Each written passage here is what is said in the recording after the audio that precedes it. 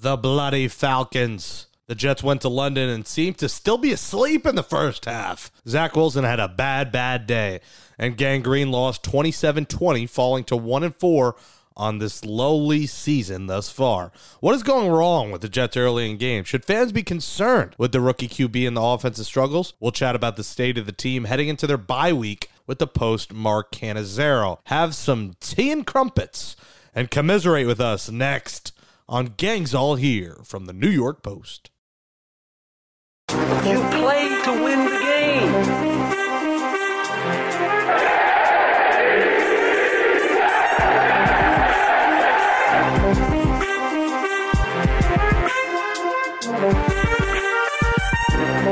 Welcome back to Gangs All Here, our Jets podcast from the New York Post. It's Jake Brown alongside Brian Costello across the pond. I'm here in Astoria, Queens.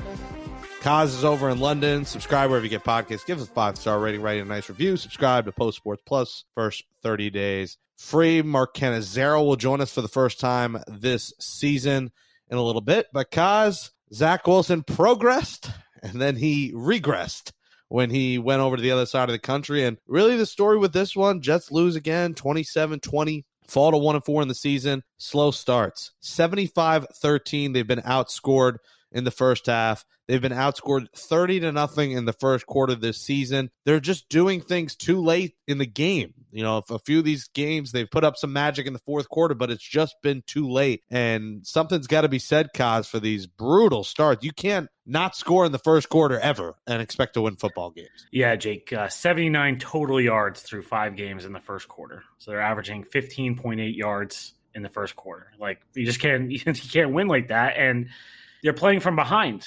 They're always playing from behind.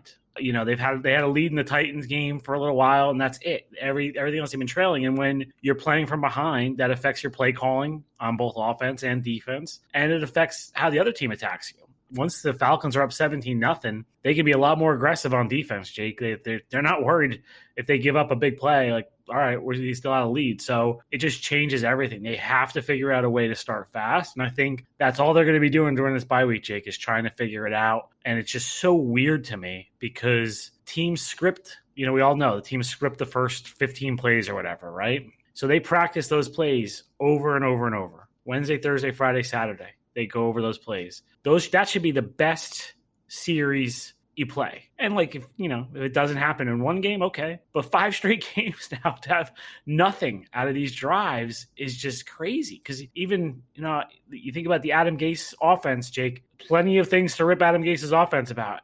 They actually were pretty good at the beginning of games. Then they would fade. They were the opposite of this offense. So they have to figure this out. The guys say it's not preparation. They feel prepared. They're excited for the game.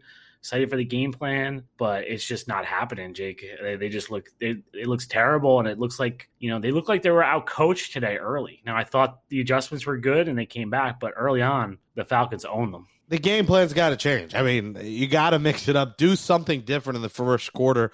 Put your socks on different before the game. Eat something different before the game. I don't know, because it ain't working. And, there's encouraging signs that happen later on, which make it that much more frustrating. And it's hard to knock the defense in the first half when they're on the field, Kaz, so much. We talk about time of possession, nearly 36 minutes to 24. The plays were 75-52. The Falcons just dominated the stats. I mean, the Jets were lucky to finish within 7. Obviously, it took that garbage time field goal, which I know excited a lot of over bettors. I stayed away from betting on this game, but that did hit the over. But the yards, 450 to 230.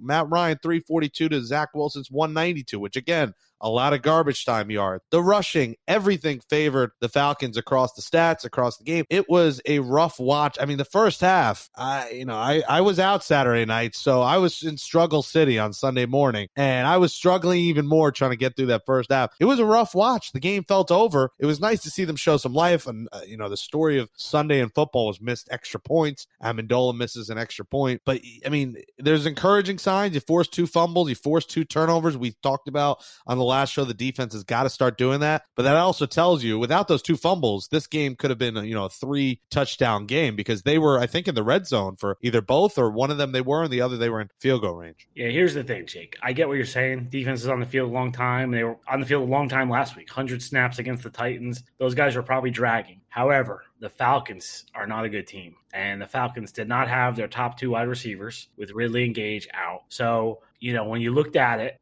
coming into this game, you're like, okay, what are the Falcons going to do? They're going to give the ball to Cordarrelle Patterson a lot. They're going to try to throw to Kyle Pitts a lot. If I know that, and you know that, Robert Saleh knew that, and Jeff Ulbrich knew that, they had to come out of this game in the beginning of this game and make sure those 2 guys did not kill them, right? Make Matt Ryan go to anyone else. And if one of these other receivers we've never heard of has a big game, that's so be it. That's football. But it's coaching when you can see it coming and it happens. And they did nothing early on against Pitts and Patterson. Now they adjusted. They did a good job adjusting, but Arthur Smith had it dialed up early on and really beat them. And, the defense has been good this year, but that was not a good performance on Sunday. They just, they got killed early by those 2 guys. And, yes, they came back and made it a game, but the Falcons are the Falcons for a reason.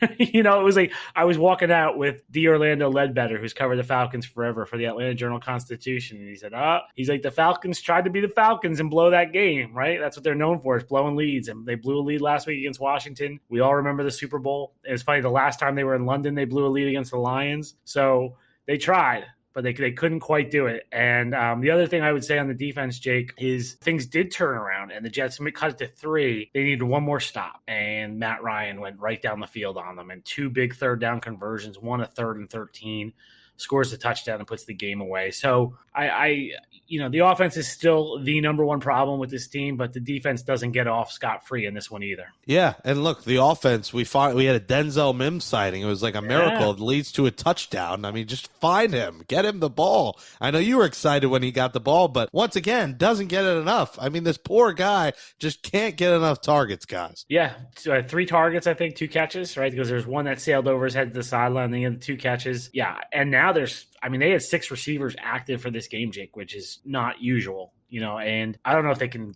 keep doing that. That at some point the numbers are going to have to come down. And if Jeff Smith comes back, what happens? We heard that he's the greatest special teams player in the history of the NFL when they were talking about him a few weeks ago. So what happens then? But yeah, Mims produced when they threw to him, 2 catches, and the one was a huge catch on that drive, like you said. So, maybe that Mims story will go away for a little while, but I'm not sure. Just find him deep. I mean, they finally were throwing it deep late in the game, and it was fun to watch. I mean, Wilson, I was like, where was this for this first, 2 quarters? And it was set up by the Tevin Coleman kick return in the second half that got him going. But it seems like they wait too long to get the action. Well, watching in the stadium, they called some shot plays, and he looked downfield and it was covered, and then he went underneath. There were a few of those where he took, and that's what they want him to do. And he took underneath. He didn't force the throws. So they called them. You could see it. And you could see him looking downfield on some of them, and just it wasn't there. So you got to give the Falcons some credit. They play a deep cover 2, which it's hard to throw deep on that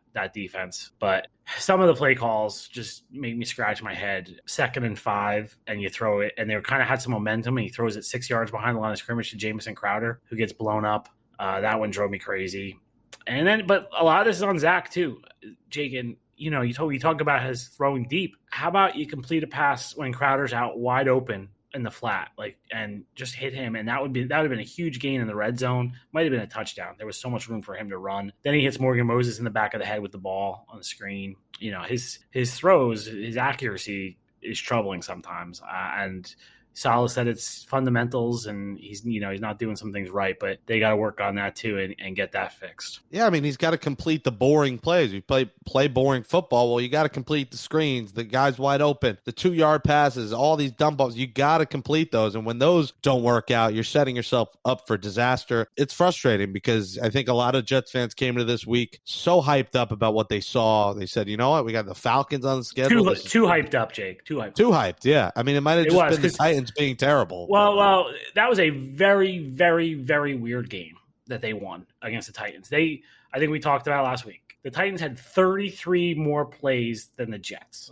And they didn't turn the ball over, and the Jets still won. That was a very weird game. It's like the odds of winning that game are so small. So I think people got a little too excited from that. And, Zach made 2 great deep throws in that game, and he made some other good throws, but it wasn't like the offense was rolling in that game like I think people wanted to believe after that. And we saw that on Sunday against the Falcons, and now they get a week off, and then the Patriots and the Bengals, and so they've got some games coming up where they're going to get tested again. Yeah, and we said the secondary is going to struggle against good quarter. I mean, I put Matt Ryan in a pretty good category. I know he didn't have his top 2 receivers, but I guess you put Tannehill in that category, and they won that game. But this was a real test against, I'd call him a future Hall of Fame quarterback in Matt Ryan, and he exposed that secondary. I don't think he's a Hall of Famer, but he's a good quarterback, and he's a veteran quarterback, Jake. And when you give him time to prepare, and he could. I think what they saw against Tannehill last week with the 7 sacks probably made Matt Ryan and Arthur Smith say, okay, we are getting the ball out fast. And he did. And it's something, Jake, I was thinking about this, where we were, this is my favorite stadium I've ever been to. It was unbelievable. And the press, it's not really a press box in England. It's you're outside. We're in the stands. And we were low. It was incredible. That they don't sell these tickets for a lot of money and they give them to the press here. It's just crazy.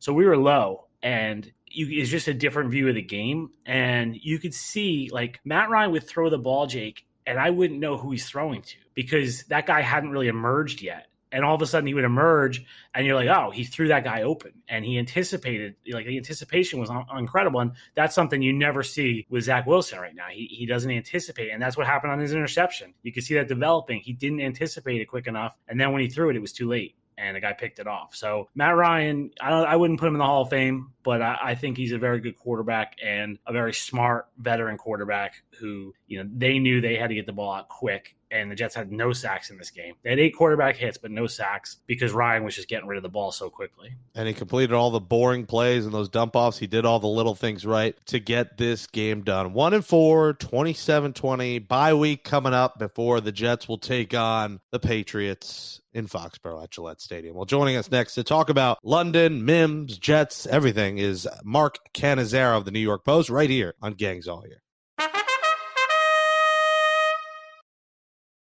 All right, joining us now on Gangs All Here for the first time this season is friend of the program, Mark Cannizzaro. He's been following the sports scene in New York, nationally, golf, football, baseball, basketball, curling, everything in between. Follow Mark Cannizzaro on Twitter at NYPost_Cannizzaro. Mark, you covered it from home. Have you been to London? Have you had a London football experience? I've had a London football experience in the sense of their football, which is soccer, but not American football, Jake. But yes, I've been to London a number of times. And this particular game, because of the COVID restrictions and whatnot, we obviously just had Kaz there this week because of access. Wasn't ideal. Kaz, break it down. Tell it. You said the food wasn't going to be great. You just said the food was good. It was much better. What'd you eat? So I got an email from Chris Russell, Jake, who's a loyal listener in the UK here, and he was all over me for my saying I didn't really love the food the last time I came here. So let me clarify what I meant, because he had a good point. The international food here is unbelievable.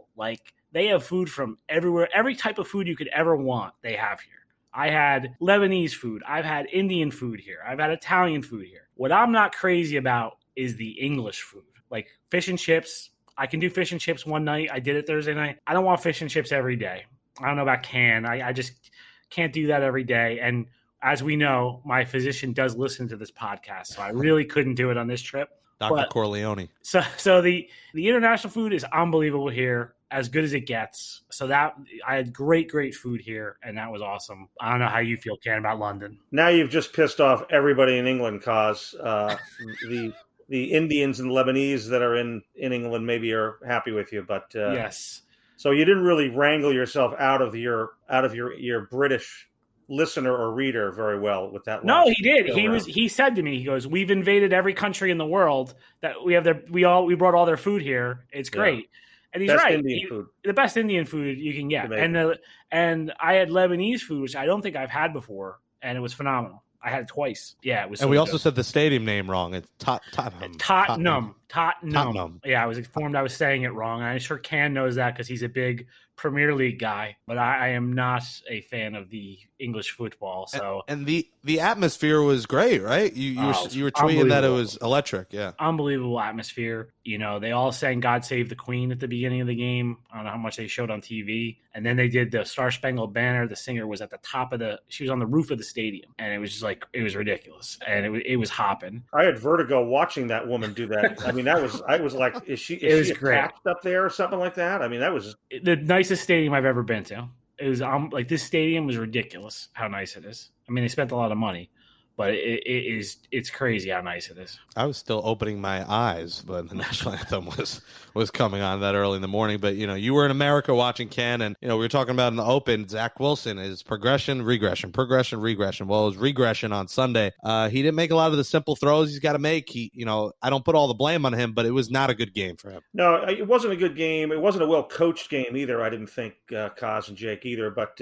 on either side of the ball, I thought both sides had a bad game. But Zach continues to have problems with the underneath stuff, you know, the shorter to mid-level throws, you know, and I thought the Falcons defense did a very good job. Frankly, they outcoached Mike LaFleur, in my opinion, because they kept Zach in the pocket. They played a lot of two safety deep, kind of forced him to not look down the field, which is where he's had some success. That's where he had his success last week against the Titans, obviously. So I thought they did a really good job of kind of hemming him in a little bit, making him throw balls underneath, which he's not, you know, he just doesn't have the right pace. He's not leading the guys. He's throwing the ball behind them. He's throwing it in the dirt a little bit. And, you know, he needs to alleviate that. Either that or LaFleur is going to have to find a better way, you know, to do something.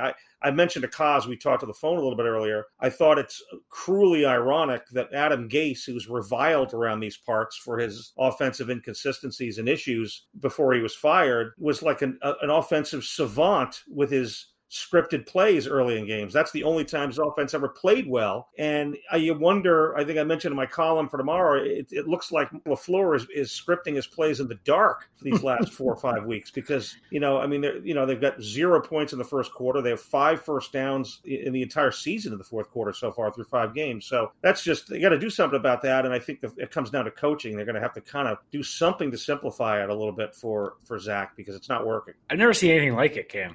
Like the beginning of games, like, you know, you talk about scripting plays. They practice these plays over and over and over again. Like that should be the best series of the game. And, you know, it's not always going to be. The defense is out there. They're coming in with a good game plan too. But for it to never work is just so strange. And 3 and out. And it's 3 and out, 3 and out, 3 and out. It's like, you know, it's not even get 30 yards and punt. It's 3 and out. Like it just looks terrible. I mean, listen, they went 3 and out twice and threw an interception, and by the time those 3 series were done, they were down 17-0 already. Yes. So you just can't. As Kaz mentioned, and as Zach mentioned before, it's not even about scoring on your first drive. It's about moving the field position a little bit and keeping your defense on the sideline a little bit. So listen, everybody, you know, we all kind of knew this was going to be a grind of a learning process, and it's not just for Zach Wilson. It's for Mike LaFleur as well. I mean, this is the first time he's scripting plays, you know, as an offensive coordinator. And, you know, they need to find some answers during this bye week because they can't come out and just do the same thing. And, you know, teams are going to see, obviously, what teams have been doing to the Jets, you know, and certainly what Atlanta did. And they're going to do the same thing. I mean, you know, not that Bill Belichick needs any help, which is the next opponent for the Jets. Yeah, they need to figure something out, simplify it. I'm not an expert. I don't have the answers, but as Kaz said, this is highly unusual. Most teams have their both best success when they script these plays offensively, and then it becomes an adjustment cat and mouse game. You know, the Jets aren't even getting to that point offensively. And LaFleur's got to, you know, we talk about it every episode, the Denzel Mims saga. I mean, he gets 2 targets, but, you know, they score a touchdown on the drive that he actually had a catch. So what's going on there? Are we going to see him more involved after the bye week? Maybe learn some special teams next week and get him more in the rotation the week after? Nobody really knows. Myself, Kaz, you know, I mean, only LaFleur and Saleh know what's going on with this guy. I mean, Becton tweeted, "Unleash Mims." You got Mekhi Becton calling the plays for him. You know, I'm sure they love that, Jake. I'm sure they've had a word with him. I was at the facility on Friday, and we specifically asked Thursday. Thursday. Right? I'm sorry, Thursday before the Jets went to London, and we specifically asked LaFleur, is this a disciplinary thing? What's going on? Why? And they just keep giving us these vanilla answers like, no, it's not discipline, and they're not giving us any specific stuff. We've made a lot of assumptions that he's not a good route runner and all that kind of thing, but bottom line is he's caught 3 passes for 70-something yards or whatever it is. He is catching the ball when they're throwing it to him. They just don't throw it to him that much. They don't play him that much. So I do think they need to do something more with him. But again, I mean, this is not the biggest problem for the Jets. This is not why they're 0 for the first quarter. This is just part of, the issue that's taking place. I don't have an answer for it, but I do think that they need to figure a way to incorporate him more in, because he's obviously a skilled player. And when we've seen him have the ball thrown to him, he's made plays for pretty good yardage, even though the first catch he made was on a broken play, in the opener. But whatever, he made the catch, right? So, I mean, listen, Corey Davis has more drops than he's had in the last 2 years, I think, already this year. So at least certainly than he had all of last year anyway. So, there are other issues there than Mims, but they do need to figure out how to incorporate him in. I'll give you one Mims thing I noticed, Jake. And I think this might help people understand a little bit. I don't think he can say it's discipline. Like, it's not like he's not going to meetings or something like that. But we were sitting right behind the Jets sideline. I was probably 20 rows up from the Jets sideline. So we had a good view of everything on the sideline. And at one point I noticed after an offensive series, the position groups break off into different sections on the bench. And the position coach comes over and goes over things with them. So the receivers were all sitting in one area. Denzel Mims is 50 feet away chatting with somebody. Now, he probably wasn't in on that series because he didn't play much. So his argument is probably, hey, I wasn't even in. Why do I have to listen? But you see other guys, Kenny Yeboah, who's a tight end who didn't, was active for the first time. He's standing behind the bench with the tight ends, listening to everything. Now, that might be like false hustle, but I think the coaches want to see that from Mims. I think they'd rather see him sitting there listening and involved, and he's off in the distance. So it's not like he's committing felonies, Jake. That's a misdemeanor in my eyes. And that's something that probably irritates coaches, is like, why isn't he more involved here on the sideline right now? Now, Kaz, let me jump in for a sec, because on Thursday we had Mims, first time he'd spoken since training camp. It's interesting what you just said there, your observation today, because and obviously Mims, as all of these guys are, is debriefed by the media relations staff ad nauseum behind closed doors before he comes in. But his theme to what he spoke to us about and repeated on constantly was how much, hey, listen, if I'm not playing, I'm just going to be there to support my guys, blah, blah. Well, what Kaz just mentioned does not sound like he's backing up what he said on Thursday, because if he's halfway down the sideline while the rest of the offense and the rest of his position group is huddled, that's not really what I'm seeing. And I'm not seeing that as backup. I obviously didn't notice it on television. And I've even noticed body language at practice, like he's the last guy in a drill, just silly. Like it's not crazy stuff. So that's why everyone's like, what's going on? What did he do? He didn't do something that broke a rule or anything. I just think coaches want to see a little bit more from him and that stuff. But enough about Denzel Mims. Like Ken said, he's far down the list on problems in this team. Ken, do you think this turns around? Is this the Jets? Are they going to continue? Because listen, rushing is another thing here we got to talk about. 165 yards on the entire season is their leading rusher, with Carter, who's been good when he gets, to the goal line. He scores, which is nice. It's nice to see, when you're within the 2 and the 1, he'll get in the end zone, but that's about it. They don't do much else with the running game, and that's not helping Zach Wilson either. Listen, it all goes part and parcel to keeping these drives going, which they're just not doing, Jake. And, when you get some sustained drives going, that's when you can get some rushes going and get a running back into a rhythm. But, right so far, LaFleur's offense just has not shown a lot of rhythm. It's been only successful when they've been in scramble mode for a lot of the part. I didn't cover the Titans game. I was doing the Giants Saints game down in New Orleans last week, but so I can't really speak to that. And that was a closer game, obviously. But 4 out of these 5 games, the Jets have been scuffling from behind the whole time, and because of these slow starts. So it looks like Carter's got some burst, and it looks like they've got some guys that can carry the load and be quality enough runners on this offense for the way they run this offense. They don't need a bell cow in this format. format of offense that, this kind of Kyle Shanahan thing. So I think it's a matter of getting sustained drives going, because when they are running, they're running fairly effectively. Two things stand out to me. Their longest run of the year is 17 yards, right? So they're not, today was 9. They're not breaking like any long runs, which, I think that's hurting them. And then all we heard about all offseason is the Shanahan system, like Ken said, and how everything's off the run. Everything's built off the run. Play action, all the passing game comes off the run. Like they've got to figure out how to get it going. And Ken's right. They need to sustain drives, but they need to run the ball and get that going to sustain some drives. And I'm not sure if they should be rotating more right now. They're using a lot of Carter. They're using Ty Johnson on third down.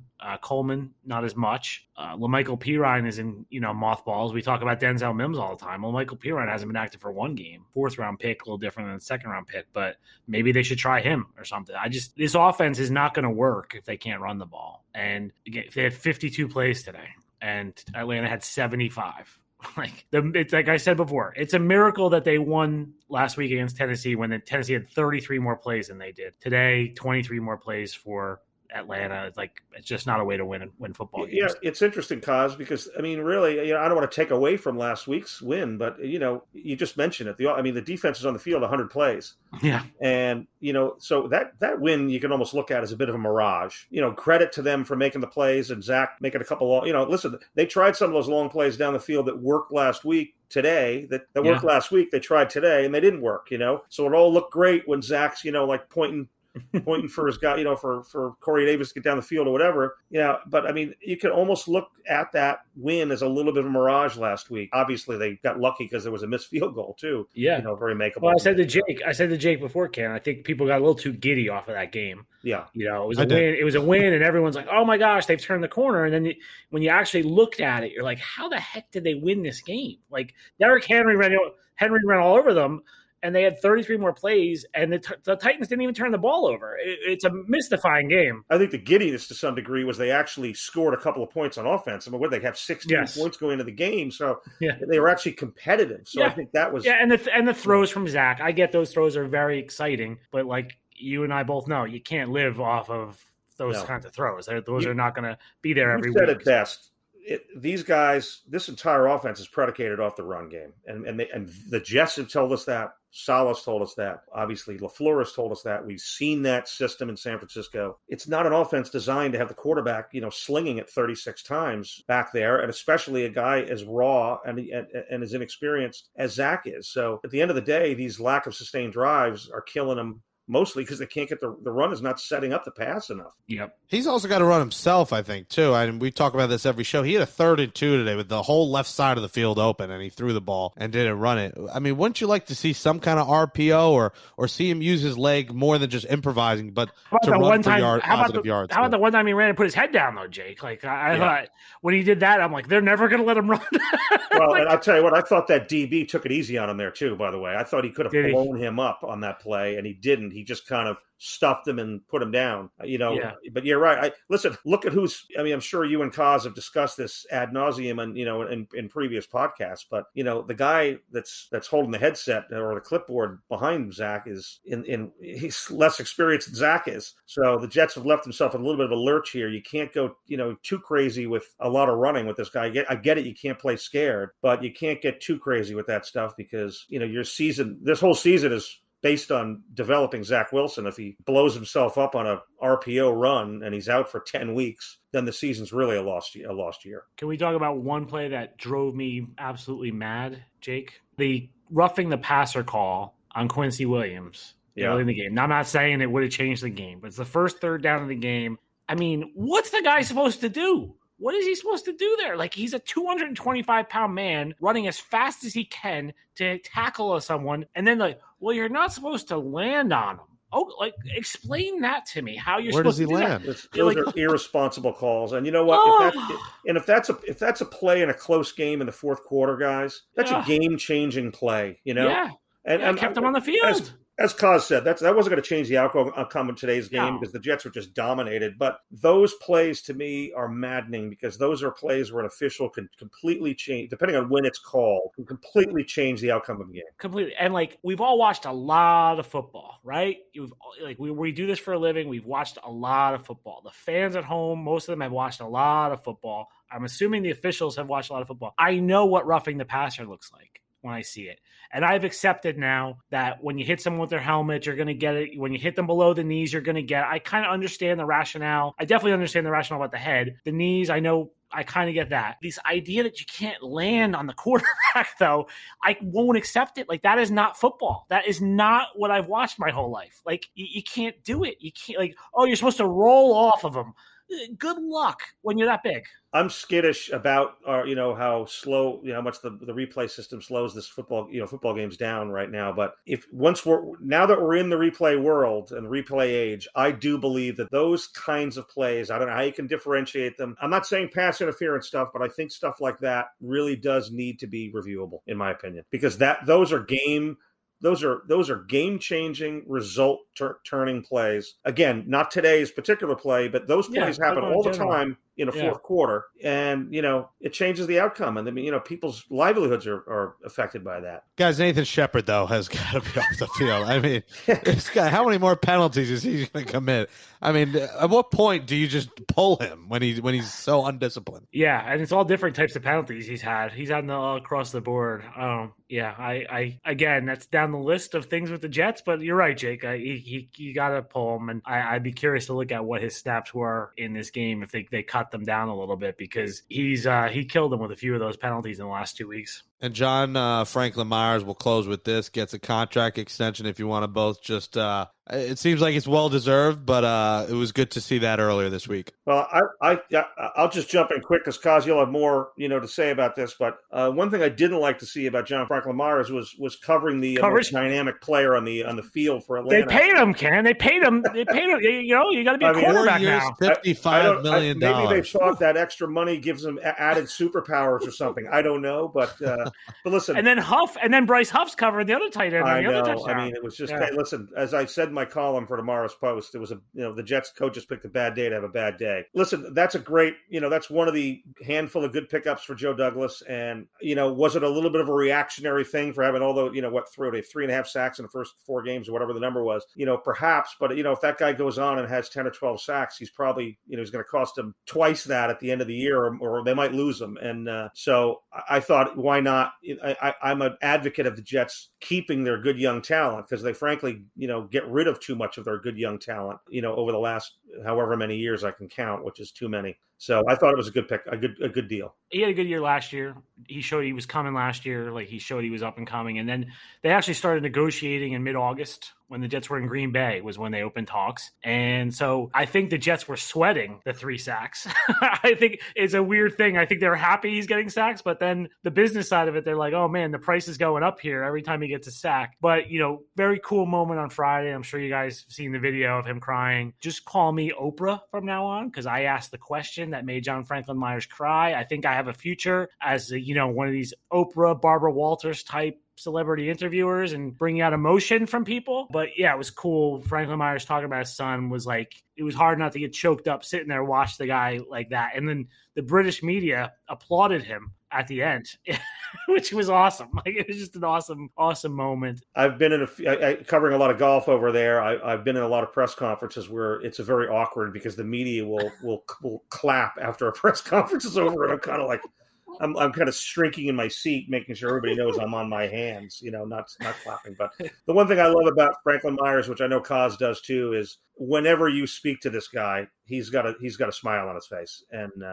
he appreciates where he is and what he does. And that show of emotion, on Friday was genuine, and it's enjoyable to cover guys like that. And a lot of the guys, Jake, in the NFL, not saying they don't work hard, but a lot of these guys were the best player in their high school, and they went to some great parochial school that wins national championships every year.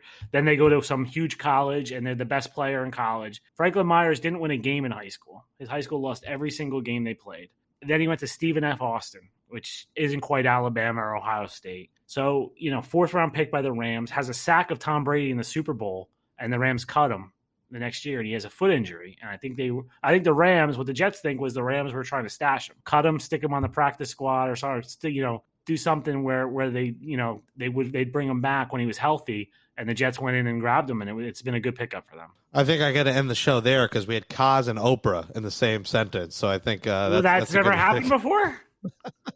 Never thought I'd see the day. You get a car. You get a car.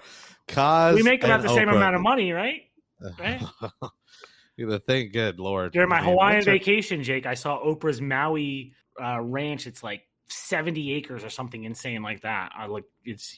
So I don't think we're going to be neighbors anytime soon. Kaz, when your net worth is $2.6 billion, you could own all of Hawaii, I'm pretty sure, at that rate. So Mark Cannizzaro, follow him on Twitter at NYPost_Cannizzaro. Read his stories in the Post, NYPost.com, and Post Sports Plus. Free 30-day trial now. Ken, good having you on. Good talking to you guys. Safe trip back, Kaz.